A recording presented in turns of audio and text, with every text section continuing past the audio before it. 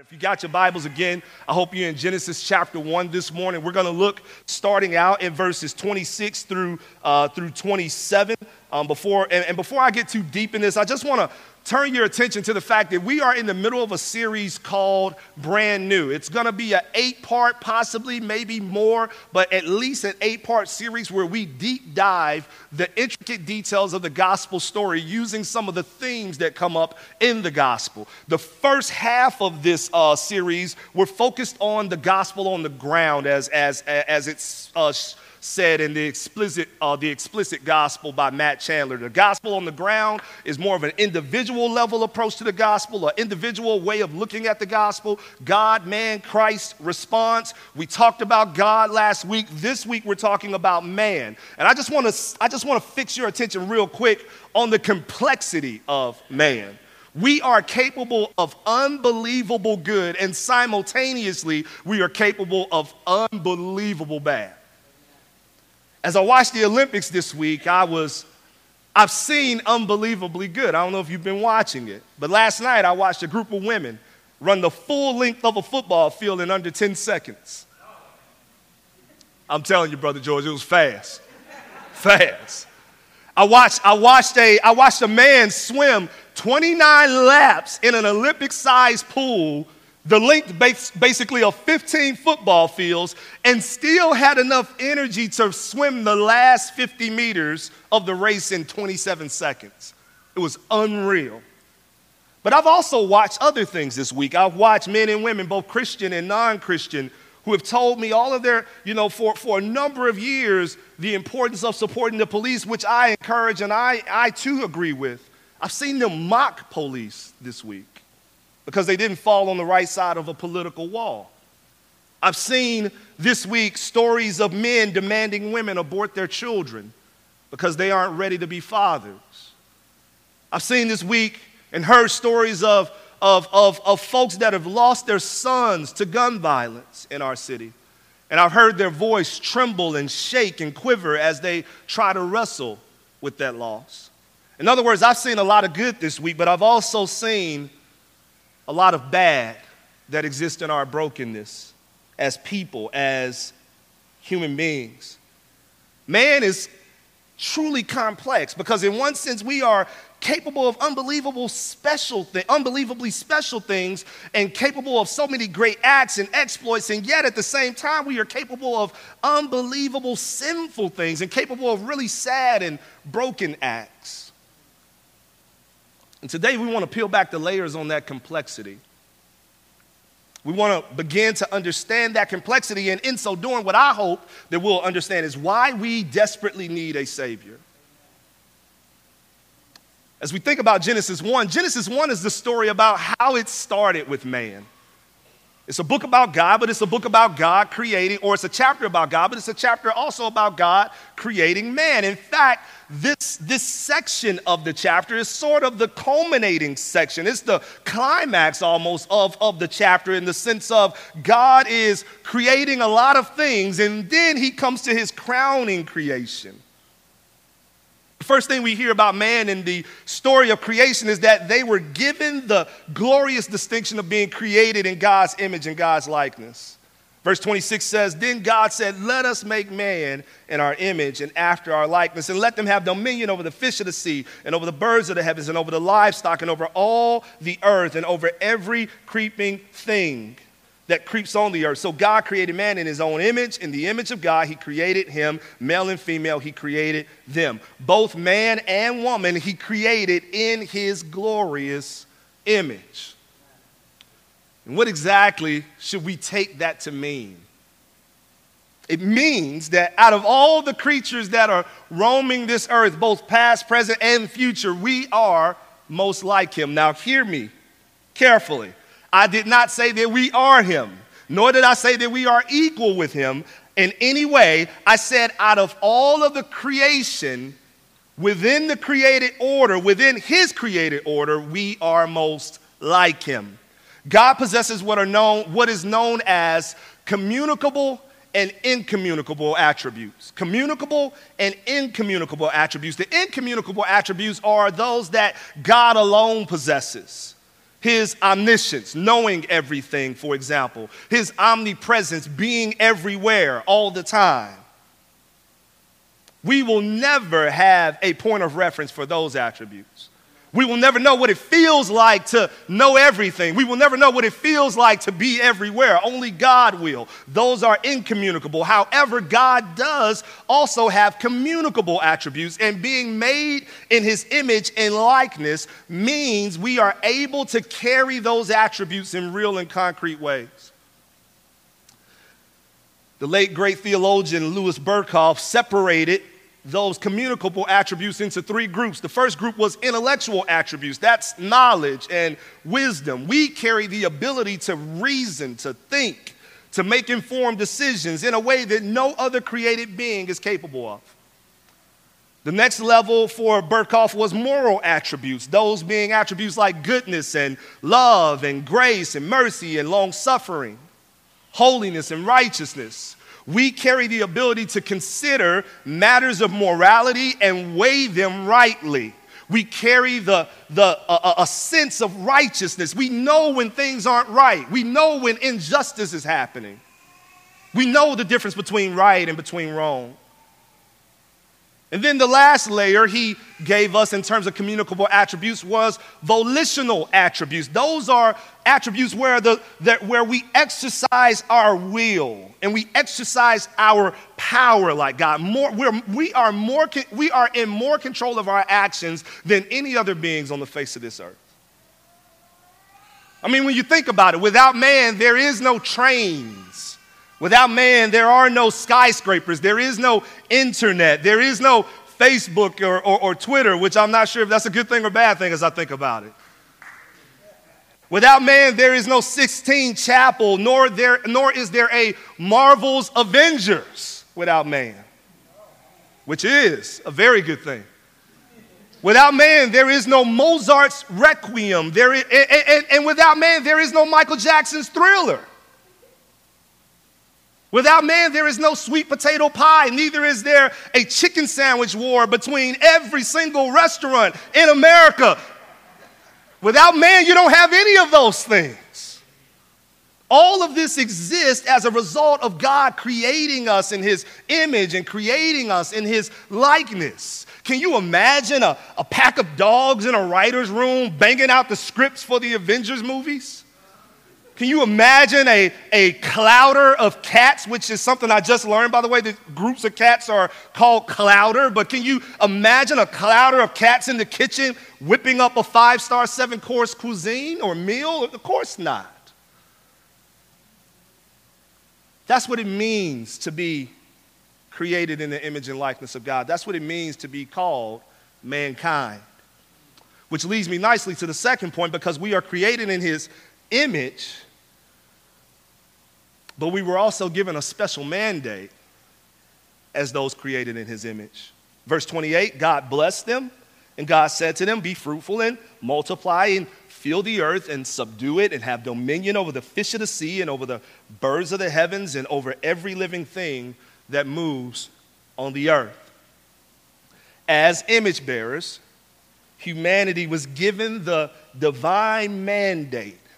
Humanity was designed even to rule and subdue the rest of creation, to be its caretakers, to tend to it, to plant, to water, and to reap that which is sown, to fill the earth with image bearers and to work and cultivate the earth in order to fill every corner of the earth with beauty and with fruitfulness and with goodness. And to do so with a smile on our faces and joy in our hearts. That's what we were created for. You see all of this you see all of this in the second chapter of Genesis. When you look at the second chapter of Genesis, verse 15, Adam is placed in a garden to work it and keep it with a smile on his face and joy and worship in his heart. Verse 19, God brings all the animals to Adam for him to name them. In other words, he has dominion over all the created things, to rule and reign with a smile on his face and joy and worship in his heart. God says it is not good that man should be alone. And in verse 21, he creates a suitable partner to come alongside Adam and establish order and establish beauty and establish fruitfulness and establish goodness in the world while developing community, intimacy, and connection with smiles on their faces and joy and worship in their hearts. You see, this was mankind's design. This was mankind's calling. This is what separates man from all the other creations in the world. And it's this that the psalmist has in mind. In Psalm 139, verse 13 and 14, when the psalmist declares, "For you formed my inward parts. You knitted me together in my mother's womb. I praise you, for I am fearfully and wonderfully made. Wonderful are your works. My soul knows it very well." This is what makes mankind, this is what makes us special. But here's the question for us this morning. What happened? What happened between Genesis 1, Genesis 2, and Genesis 3? I described how it started. Let's talk about how it's going now. As you look at Genesis 3, you hear in verse 1, "Now the serpent was more crafty than any other beast of the field that the Lord God has made. He said to the woman, 'Did God actually say you shall not eat of any tree in the garden?' And the woman said to the serpent, 'We may eat of the tree of the garden, of fruit of the trees in the garden.'" Amen. Thank you, brother. Sweating up here like a old missionary Baptist preacher. Amen. Amen. Have to give me some handkerchiefs up here from here on out. It's hot outside, amen. But God said, "You shall not eat of the fruit of the tree that is in the midst of the garden, neither shall you touch it, lest you die." Verse 4 says, "But the serpent said to the woman, 'You will not surely die. For God knows that when you eat of it, your eyes will be open, and you will be like God, knowing good and evil.'" What's amazing about this story to me is not just what they went after, but what they left behind in order to go after what they went after. Remember what God has given them. God has given them a life free of suffering. God has given them a life free of pain. God has given them a life of dominion and a life of reign over all of his creation. God has given them a life filled with nothing but endless opportunities to create and cultivate beauty, fruitfulness, goodness, joy in the world for his worship and for his glory. They had everything but one thing. And I'm not even talking about the tree. Don't get lost with the tree, because that's not the one thing that they didn't have. The tree represents the one thing that they didn't have. We can get lost in the details about the tree. People are arguing over what kind of fruit was on the tree. That is of no consequence. What's missing here, the one thing that they did not have in the tree, is authority over God. Is submission to God. Is God bowing down to their will. Is them self-governing and self-reigning and self-ruling outside and absent of God's hand. In other words, God gave them everything he possibly could give them, and yet there was one more thing they wanted: autonomy from him. They wanted to be their own God. You see it as clear as day in verse 4 through 6. The serpent said, "You will not surely die." Verse 4, "For God knows that when you eat of it, your eyes will be open, and you will be like God, knowing good and evil." You see, when Eve looks at the fruit on the tree, she says to herself, she looks and she says, "This is good for food," and that it was a delight to her eyes. Don't get it twisted. The reason it was a delight was not just simply because it was really, really tasty fruit. The reason that it was a delight, because in the fruit, Eve saw an opportunity to be God. The one thing that they didn't have, saints. The one thing they didn't need, saints. The one thing they could never attain, saints, was the one thing they chased. And that one thing cost them everything. I can't even begin to describe how this story plays out in the human story over and over and over and over and over again. Over and over and over and over again, this plays out in the human story. Give us everything and we'll still fight for the one thing that we don't have. Give us everything and we'll still fight for the ability to rule and reign as we see fit, to do our own thing, as we say. Give us everything and we'll still ask for the throne. Give us community, give us family, give us provision, give us the privilege to be loved, and we'll throw it away for a chance at the crown. We want to rule as our own God. As you survey your own life, can you find places that God has given you more than enough, and yet you're willing to throw it away because you want the ability to do things your way? Or because you want the one thing that you feel like he owes you and you don't have yet? If you can't look at your life and see that, you're probably not looking hard enough, because that is the human experience. Have you ever watched an infant in a room?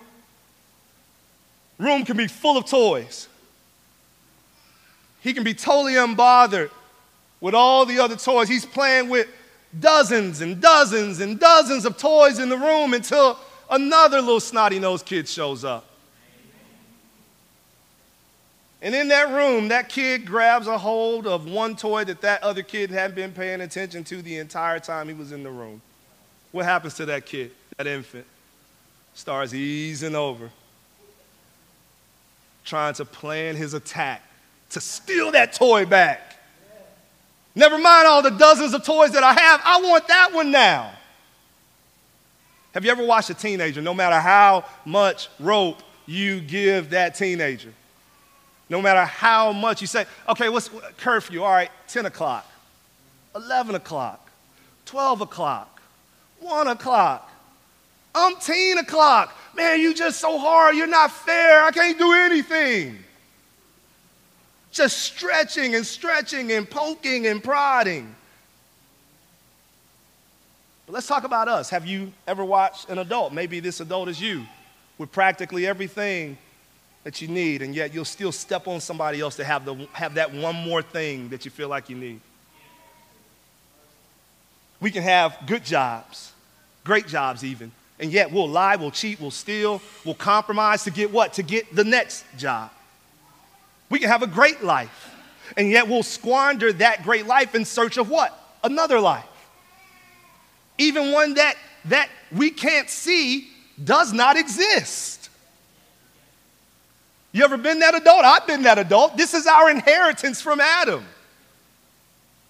With literally everything in our grip, with literally everything in their grip, rather, they opened their hand. They had everything in their grip.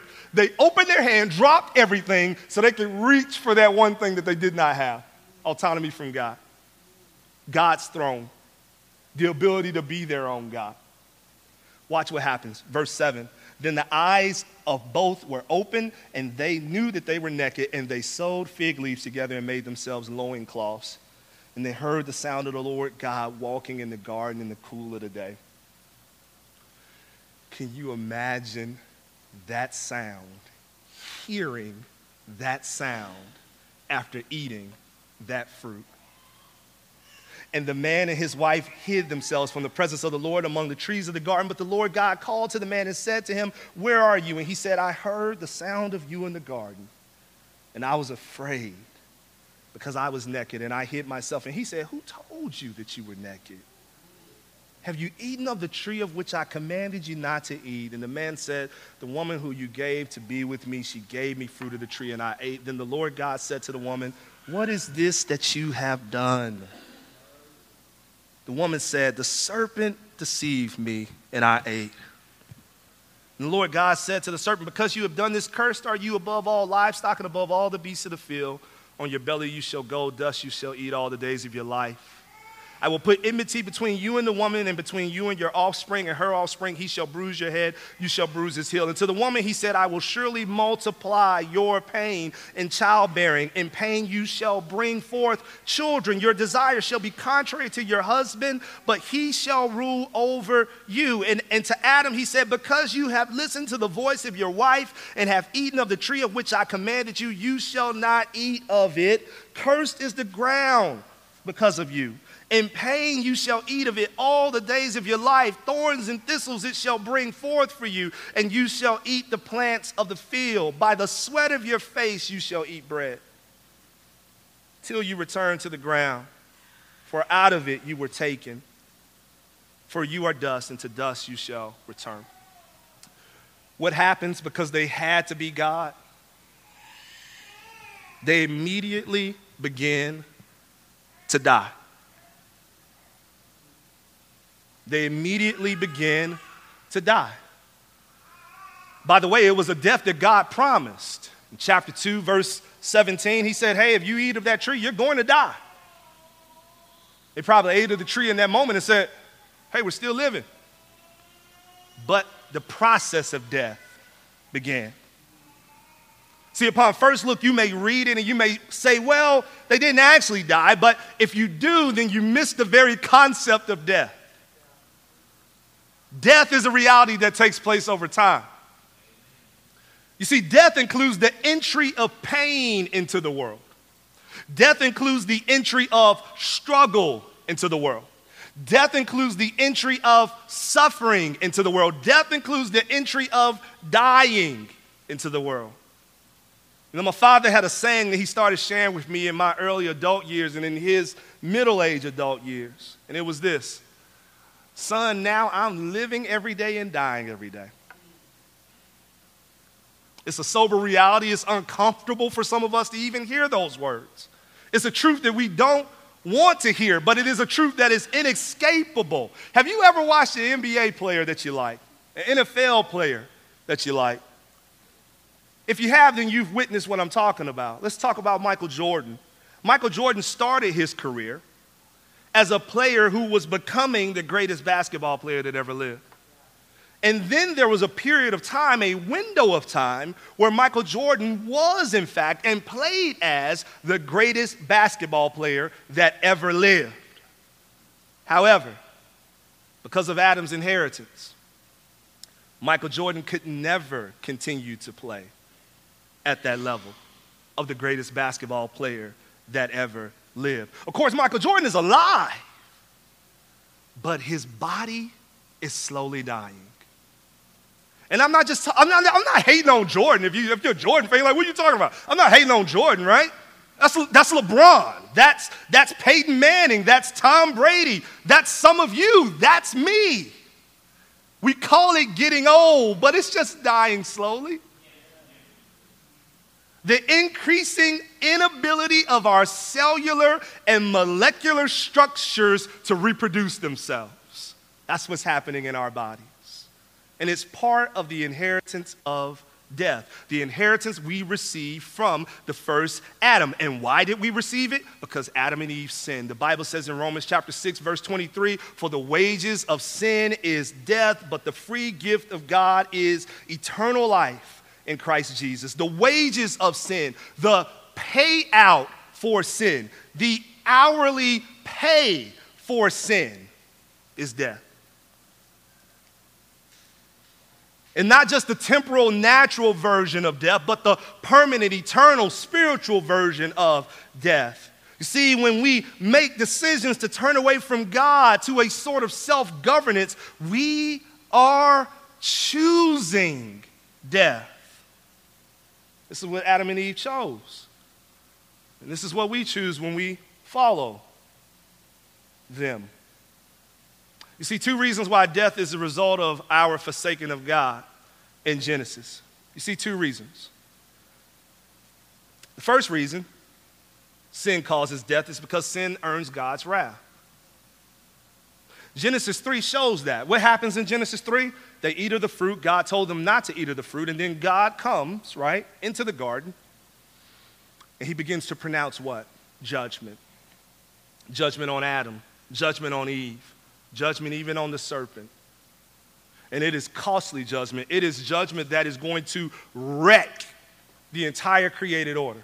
It is judgment that is going to lead to tsunamis throughout the centuries and tornadoes throughout the centuries and hurricanes throughout the centuries. It's judgment that's going to lead to man against man, woman against woman, fighting each other and clawing at each other and shooting one another. It's judgment that's going to lead to violence in Vicksburg and violence in Jackson and violence all over our nation and our country. It's judgment that's going to lead to political divisions that we literally fight one another over. It's judgments that's going to lead to people rushing the Capitol and insurrections. It's judgment that's going to lead to all of that.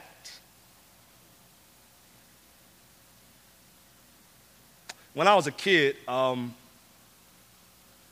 remember going to the grocery store. I don't remember if I was with mom or with somebody else. I was going to the grocery store, and whoever I was with, vague memory, they paid for their goods and they walked out. And when they walked out, we were walking to the car, and I just whipped out this piece of gum that I took while I was in the grocery store. They didn't know it, you know. I just grabbed it, put it in my pocket, walked to the car. And they said, "Brian, what are you doing? Can't take that." And so we went back into the grocery store, and they paid for it, said they're sorry. And the cashier just smiled. It's okay. He's so cute, you know. And I don't know if they said that. Like I said, it's vague memory. I'm just adding some stuff in there. But nevertheless, we walk out, all's good. I don't go to jail. I'm not in handcuffs. There's no shot of me on WJTV. You know, I just left. I walked out. The day's done with my gum. I was super young. The candy wasn't that much. I didn't stick anybody up. There was no armed robbery moment. And so the weight of the judgment was a reflection of the weight of the crime.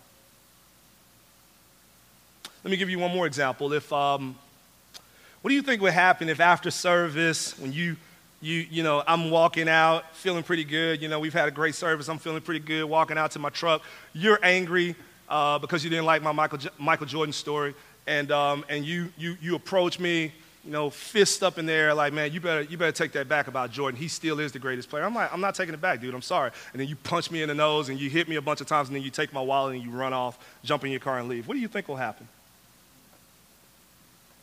You could be in some trouble, right? I mean, I'm going to call the police probably. You can be in some deep trouble. Let's change the equation slightly. What if instead of it's me, it's President Joe Biden that you do this to? What do you think will happen then? Probably going to be in a little bit more trouble. Why? Because it's not just the offense, but it's the person in which you've offended that determines the value of the judgment. The weight of the judgment is based on the weight of the person. Which brings me to the point of God pouring out wrath on all mankind. In order to understand the weight of judgment, you have to understand the weight of the crime. And in order to understand the weight of the crime, you have to understand the weight of the one whom the crime has been committed against. You see, if you rebel against me, a fallible man, a fallible sinner, maybe the punishment is not that significant. Maybe they give you a few days probation, or, you know, you pay a fine and you get out of jail, and that's no big deal. But if you commit that crime against a holy God, an infinitely wise God, an infinitely perfect God, in control of all things, creator of all things, if you commit that crime against that God, the judgment is probably far more severe. In fact, God tells us that the judgment is far more severe because he says in Romans 1, chapter 18, because of the sin of this world. Chapter 1, verse 18, for the wrath of God is revealed from heaven against all ungodliness and unrighteousness of men, who by their unrighteousness suppress the truth. For what can be known about God is plain to them, because God has shown it to them. For his invisible attributes, namely his eternal power and divine nature, have been clearly perceived ever since the creation of the world in the things that have been made, so they are without excuse.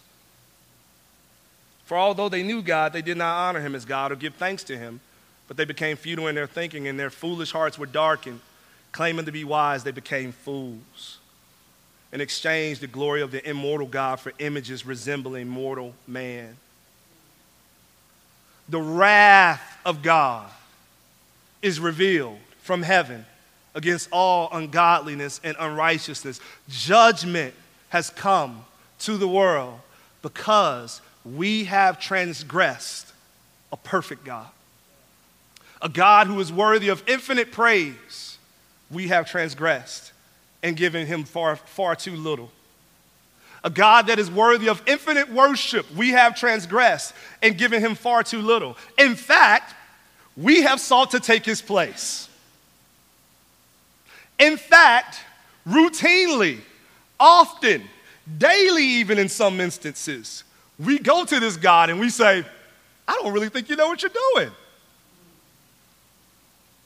I'm going to do it this way because I don't think you know what you're doing here.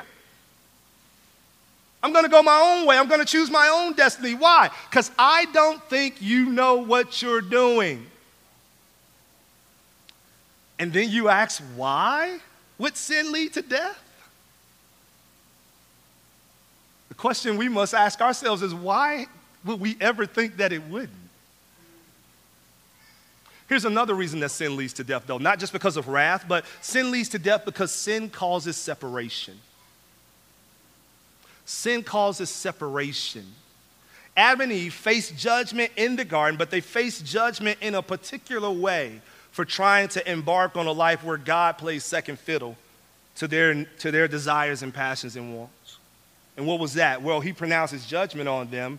And then at the end of the chapter 3, the Bible says that, verse 24, he drove out the man.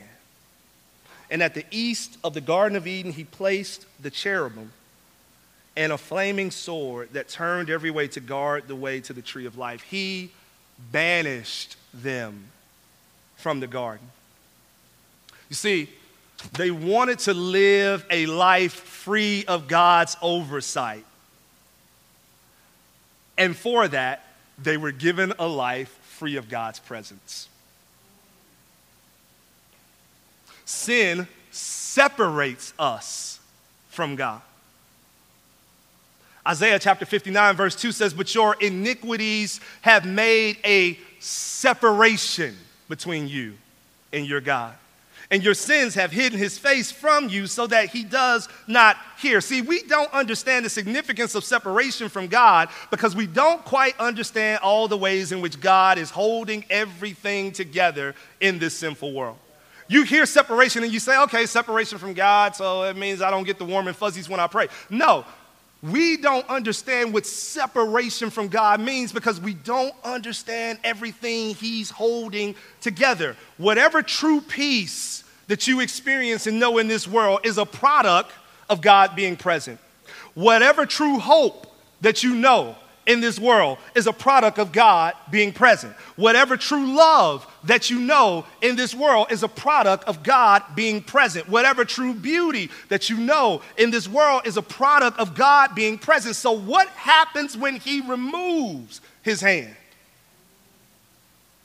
What happens when he removes his presence from the world? The same thing that happens when light leaves the room. Darkness.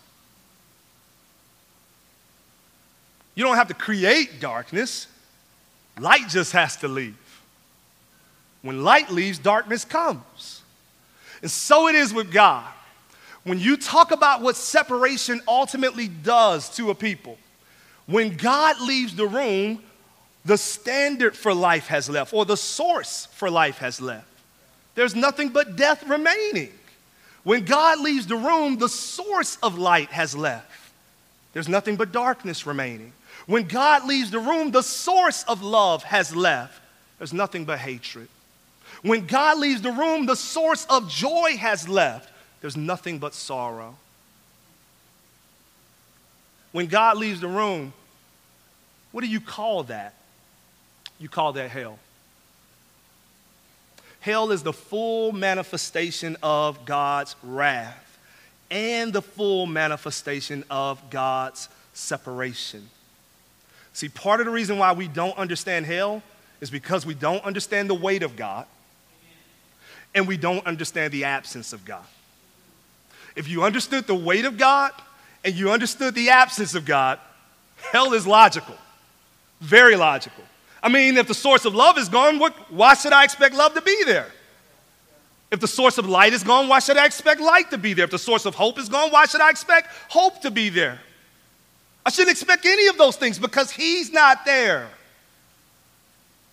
One theologian says, hell is an everlasting ruin, a decay, crumbling and retreating into yourself, a loss of all rationality and joy, a plunging into misery. But it is a self-plunging. It is a gnawing and an ache, but it is oriented inward, downward into the abyss. This is what he means. When you look at Romans and you look at the chapter that we just read about God's wrath being poured out on all mankind, here's another piece about that chapter that we see in Romans chapter 1, and it's this. If I can get to it real quick.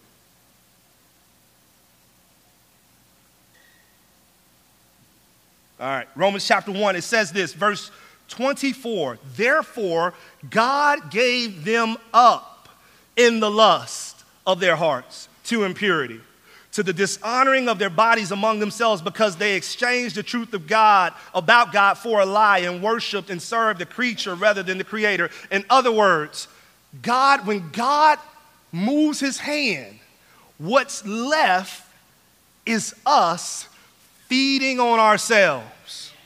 We're given over to the sin that we crave.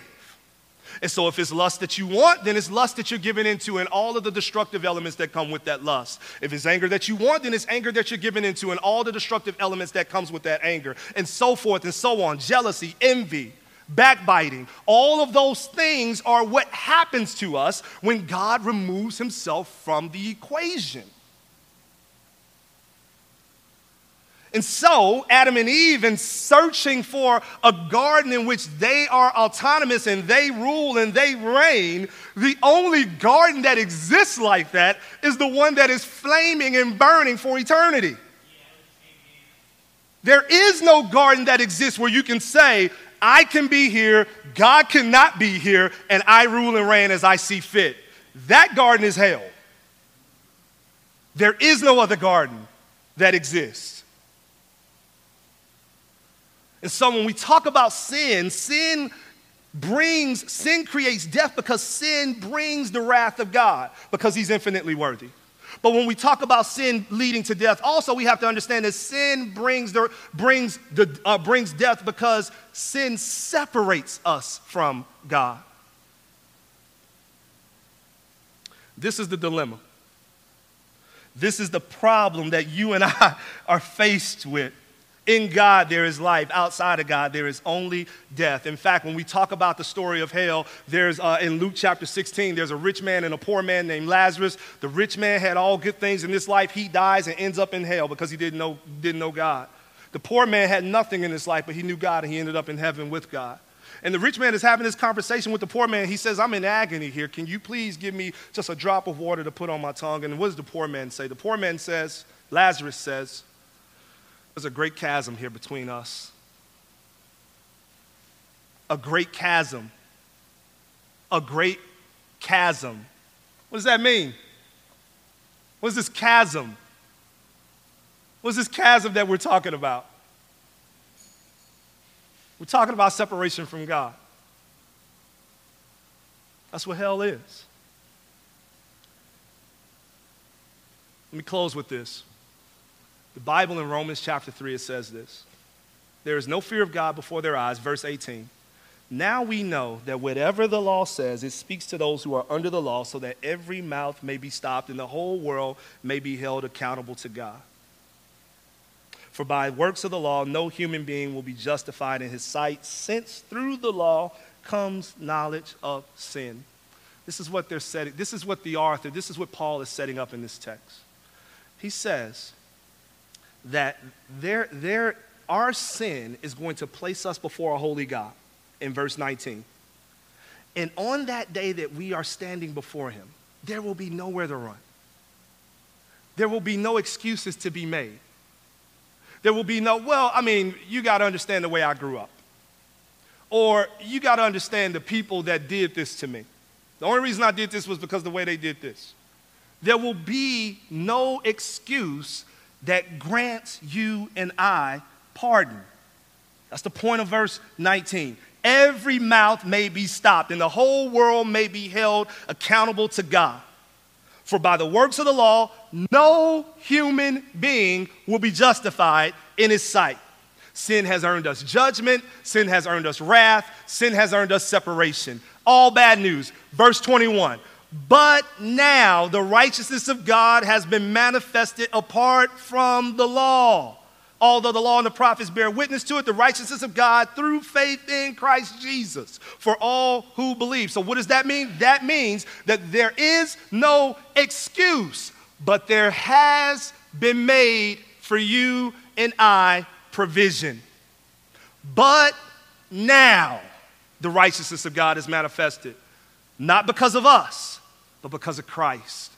And through Christ, although we are worthy of judgment, although we are worthy of wrath, although we are worthy of separation, because there was one who lived the perfect life, who came down from heaven and embodied and wrapped himself in human flesh, lived a perfect life, and died the death that we all deserved, upon his shoulders was the wrath of God placed. And because that wrath was placed on his shoulders, you and I no longer have to bear it if we accept him by faith. If we embrace him and trust him with our lives.